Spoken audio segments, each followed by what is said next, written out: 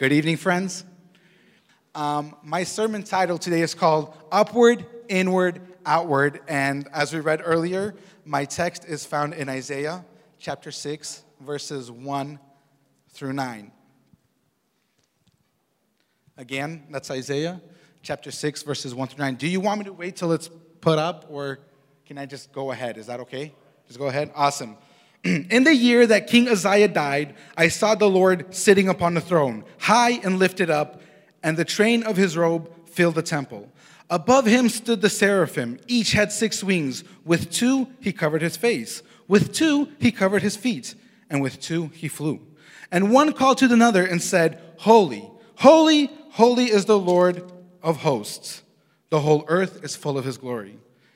And the foundations of the threshold shook at the voice of him who called, and the house was filled with smoke. And I said, Woe is me, for I am lost. I am a man of unclean lips, and I dwell in the midst of people of unclean lips. For my eyes have seen the King, the Lord of hosts. Then one of the seraphim flew to me, having in his hands a burning coal, and then that he had taken with tongs from the altar. And he touched my mouth and said, Behold, this has touched your lips, your guilt is taken away, and your sins atoned for. And I heard the voice of the Lord saying, Whom shall I send, and who will go for us? Then I said, Here I am, send me. And he said, Go. I would like us for just one moment, just for a little bit, imagine being in the shoes or sandals of Isaiah. Imagine seeing this vision. Imagine looking up and seeing God on his throne. Imagine seeing that robe flowing. Imagine it. Imagine seeing those 6 winged angels flying there, but with only two wings flying. And the other 2, they're covering their face, and the other 2 covering their feet. Imagine the words that they're saying, Holy, holy, holy. I do not think it was God that made them say that, or God gave them a script and say, hey, say this. I think what was really going on is that the angels, the seraphim, they were in such awe and wonder at the sight and presence of God's majesty.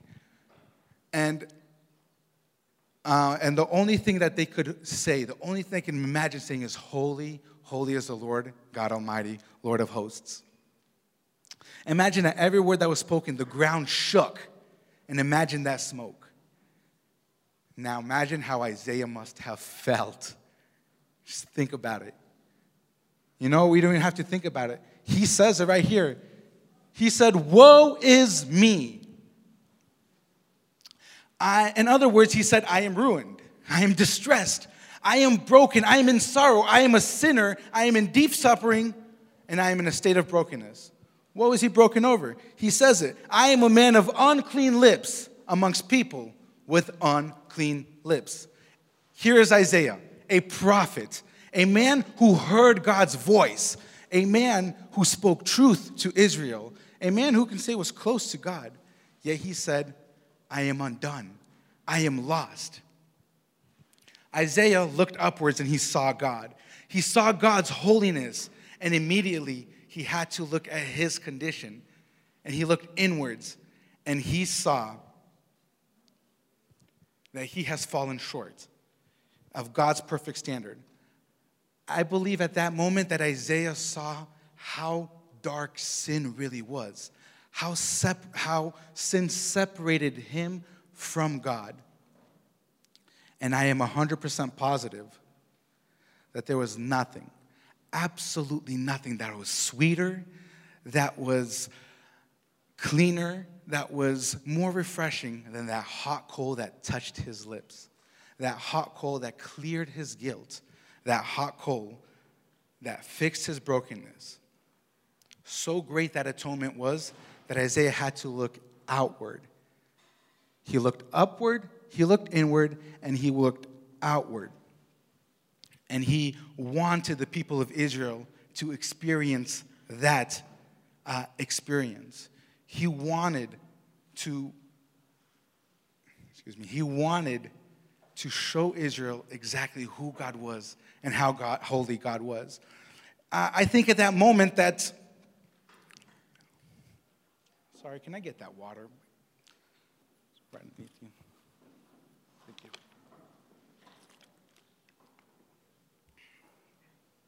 I apologize.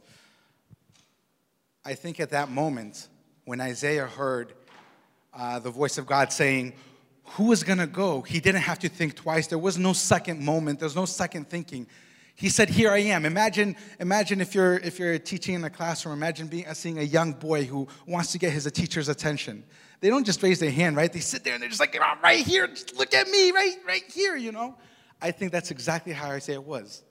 Here I am. Send me. I will go. Here I am. And oh, how grateful we are that he was sent. For up to chapter 6, if you read, Isaiah preached condemnation. But after Isaiah chapter 6, after he had this vision, almost every single chapter after that, there was hope. Hope of a coming Savior. Hope of a wonderful counselor. Hope of a King of kings. A suffering servant.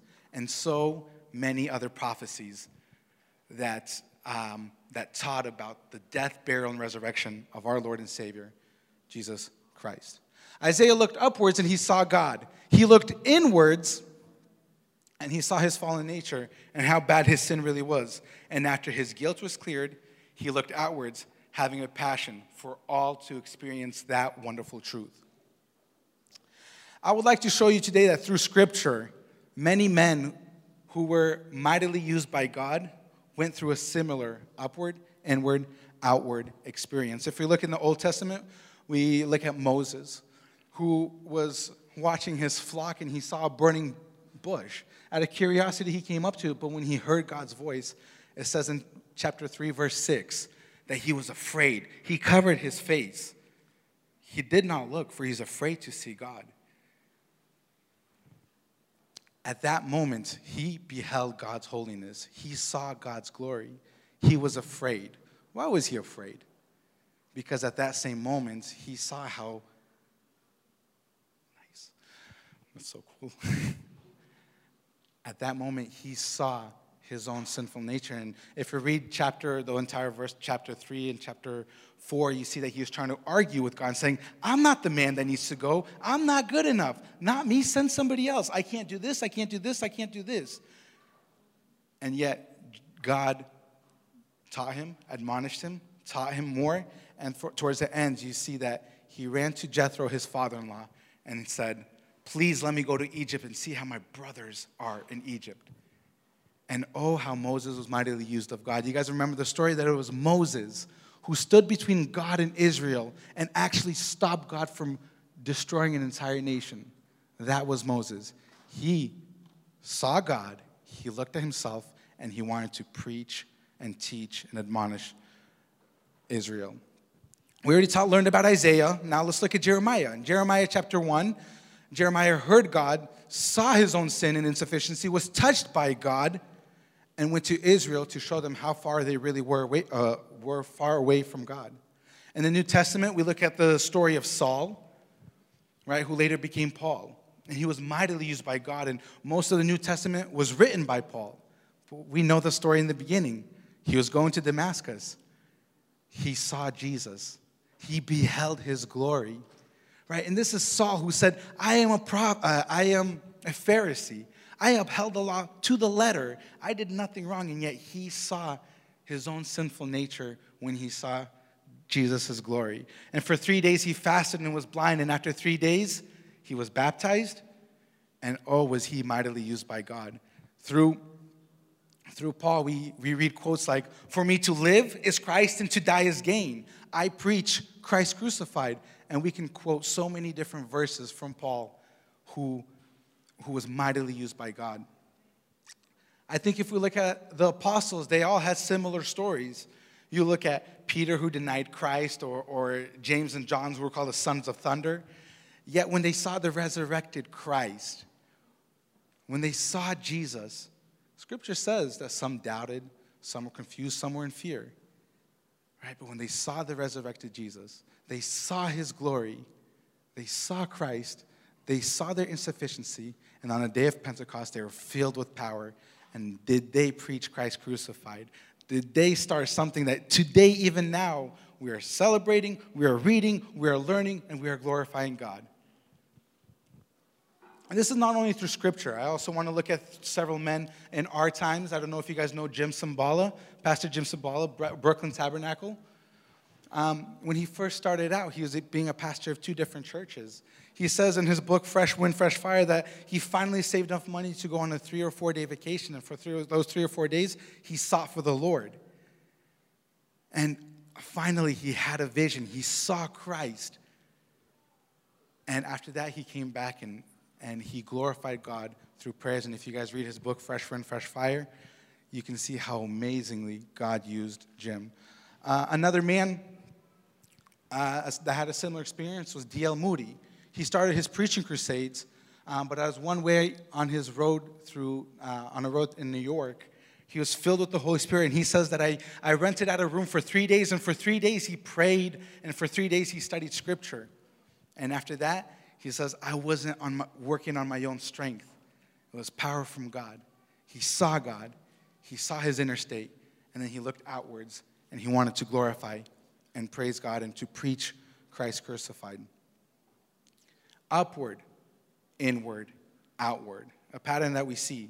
And I think if we, as youth, desire to be mightily used by God, we need to, I don't want to say go through an experience, but we need to see and desire to have a vision of God, to know our inward, or to know what we are inside, and have a passion to teach and preach Christ crucified. So let's look upward. What is looking upward? It is to see God and to know who God really is. Friends, God is holy.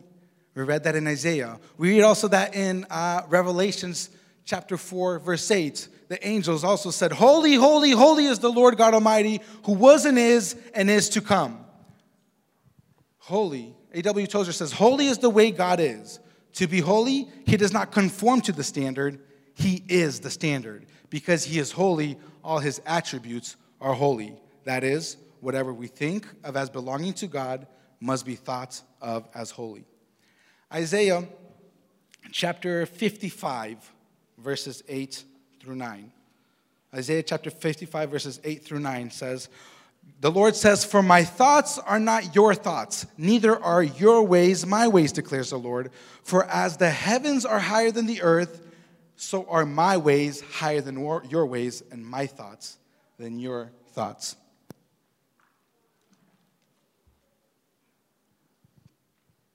There is a stark difference between ourselves and God. I think if we put it in a line, right? If God is on this side, we don't put ourselves on that line. We're further down, much further down. There is that stark difference between ourselves. I think the best way to show this, to see God's holy standard is to look at the 10 Commandments. I'm going to ask several questions, and you don't have to raise your hand. You don't have to, do anything. Just think about it. Examine yourselves. Let's look at God's standard, the 10 Commandments. God says, thou shalt not bear false witness. That means thou shalt not lie. Right? Can you tell yourself, have I lied today, yesterday, before yesterday? Have I told something that just curd from the truth? Lying. The 10 Commandments says, thou shalt not steal. It doesn't say thou shalt not steal something big, or thou shalt not steal anything, or thou shalt not steal anything small. It says thou shalt not steal. Anything that is not yours that you take is stealing. When we see it through that perspective, how many times have we taken something that is not ours? Stealing. 10 Commandments says honor your father and your mother. We talked about that today. How often can you say that? I always obey my parents. 10 Commandments says thou shalt not covet or be jealous of anything of your neighbors. Here's another one. I think if we look at every single commandment, all 10 of them, we know that we have broken every single one of them. There's God's standard, and we can't keep even 10 of them. There it is, God's standard. Oh, how far away we are. We see God's glory. We see God's holiness. We see how amazing God is. Now let's look at ourselves. Let's look at our hearts. Let's look at who we really are. Scripture, Romans 3:23. For all have sinned and all have fallen short of the glory of God. We all are sinners. We are all sinners. In Isaiah, I forget what chapter, somewhere in the 60s, it says that even our good deeds are like, our righteous deeds are like filthy rags before the Lord. Psalms 53 verse 3 says, they have all fallen away. Together they have become corrupt. There is none that does good, not even one. Are you broken over your sin? Do you see your sin? Do you see that sin creates a chasm, a space between God and you? Do you see that sin separates you from God? Can you cry out like David cries out in Psalms 51, the first few verses, actually the whole psalm, but I didn't have time to read it. The first two verses, have mercy on me, O God, according to your steadfast love, according to your abundant mercy, blot out my transgressions, wash me thoroughly from my iniquity, and cleanse me from my sins. Are you broken over your sin? I remember hearing once, again, going back to Apostle Paul, right? When he first was converted, what did he call himself? An apostle, right? He's like, I am an apostle as well. Going through reading scripture, right, in the middle of that, his life, he calls himself the least of apostles. And then just going a little bit further, closer towards his death, what did he call himself? He didn't have the right to call himself an apostle. He called himself a chief of sinners. That was Paul who called himself the chief of sinners. And you see that the closer he got to God, the more he realized that his sin separated himself from God. And the more he realized that he wasn't as good as he thought he was. No, but the closer he got to God, the closer he saw God's holiness, he realized how I guess you can say blacker his sin was. I don't know if blacker is a word, but you guys understand. Right? If I compare myself to somebody on the streets or a brother, I can say, I'm not that bad, right? I don't do what they do. I do better. I listen to my mom and dad. I'm not that bad. But that's not who we're comparing ourselves to. We don't stand in front of God on the last days and say, I'm not as bad as him. What do we get compared to? God's holy standard. Right? And if we compare ourselves to God, then we really see how sinful we really are. And oh, how we need Christ. And you know what? It is what Christ did for us that makes such a big difference. It is Christ, not by my own good works, not by something I did that saved me. It is Christ. Christ who came on this earth. Christ who lived a sinless life. Christ who bore upon himself my sin, my shame, your shame, our guilt. He bore that upon himself. For what? So that I can have freedom. So that you can have life and life abundantly. This was Jesus Christ, who said, if I wanted to, I can call a legion of angels, thousands of angels to come and save me. But he didn't. Why? Because he loves us so much. We can quote John 3:16. We can quote these verses. But God loves us so much. He died on the cross for us. And his blood, his body was broken and shed so that we can have life. So that we can have hope, so that we can have a future, so that we can stand before God. And according to 1 John 1:9, if we confess our sins, he is able to forgive us our trespasses and cleanse us from all unrighteousness, make us whole, make us new. Thanks be to God. Hallelujah. Once we experience what that freedom is, once we experience what that life is, what do? We can only look outward. We can only look at the sinner and say, oh, God loves you too because God loved me. We can only look at that sinner and say, oh, how I want you to know what this is, what this life is, what this freedom is.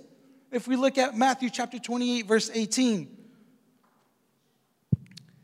And Jesus came and said to them, all authority in heaven and on earth has been given to me. Go therefore and make disciples of all nations, baptizing them in the name of the Father and the Son, and of the Holy Spirit, teaching them to observe all that I have commanded you.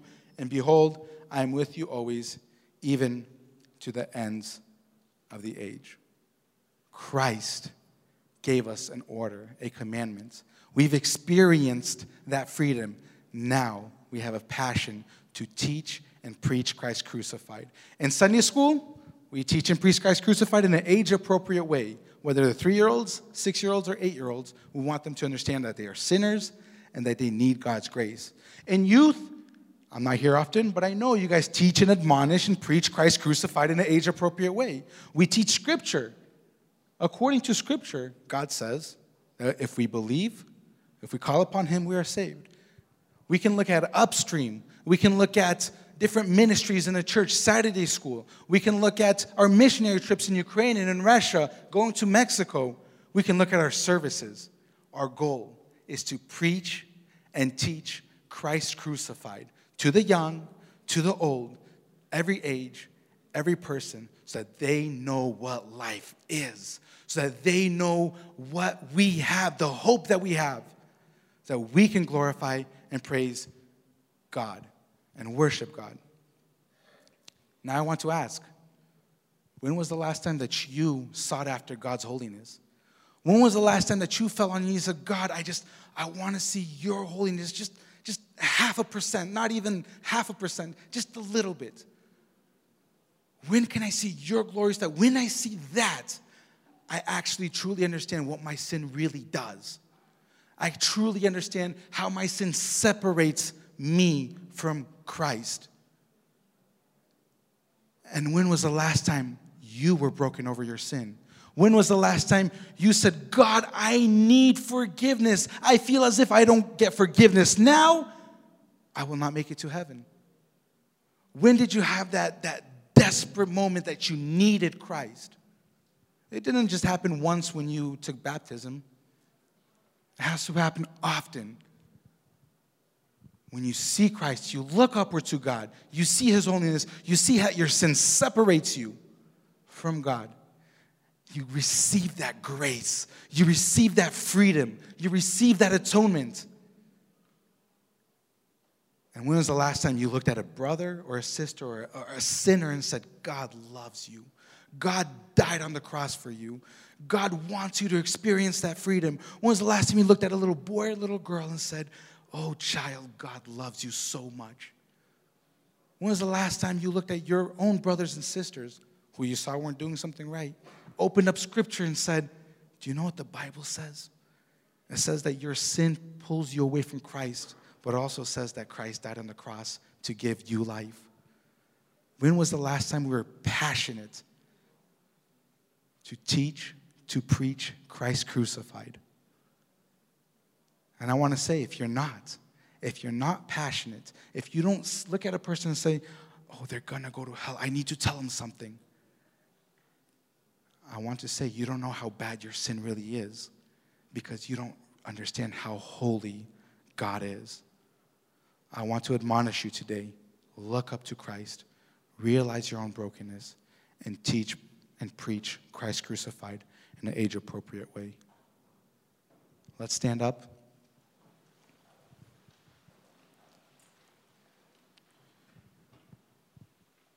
I know in my life,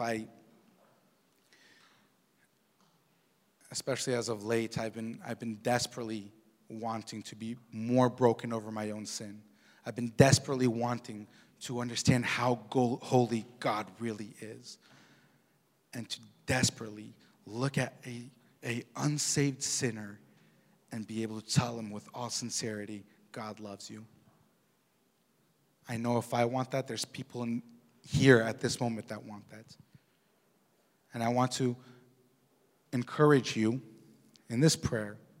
Just ask God, seek it. Say, God, I want to know how holy you are so I can be broken over my own sin, so I can understand what it means to be free, to have grace, to glorify and praise your holy name.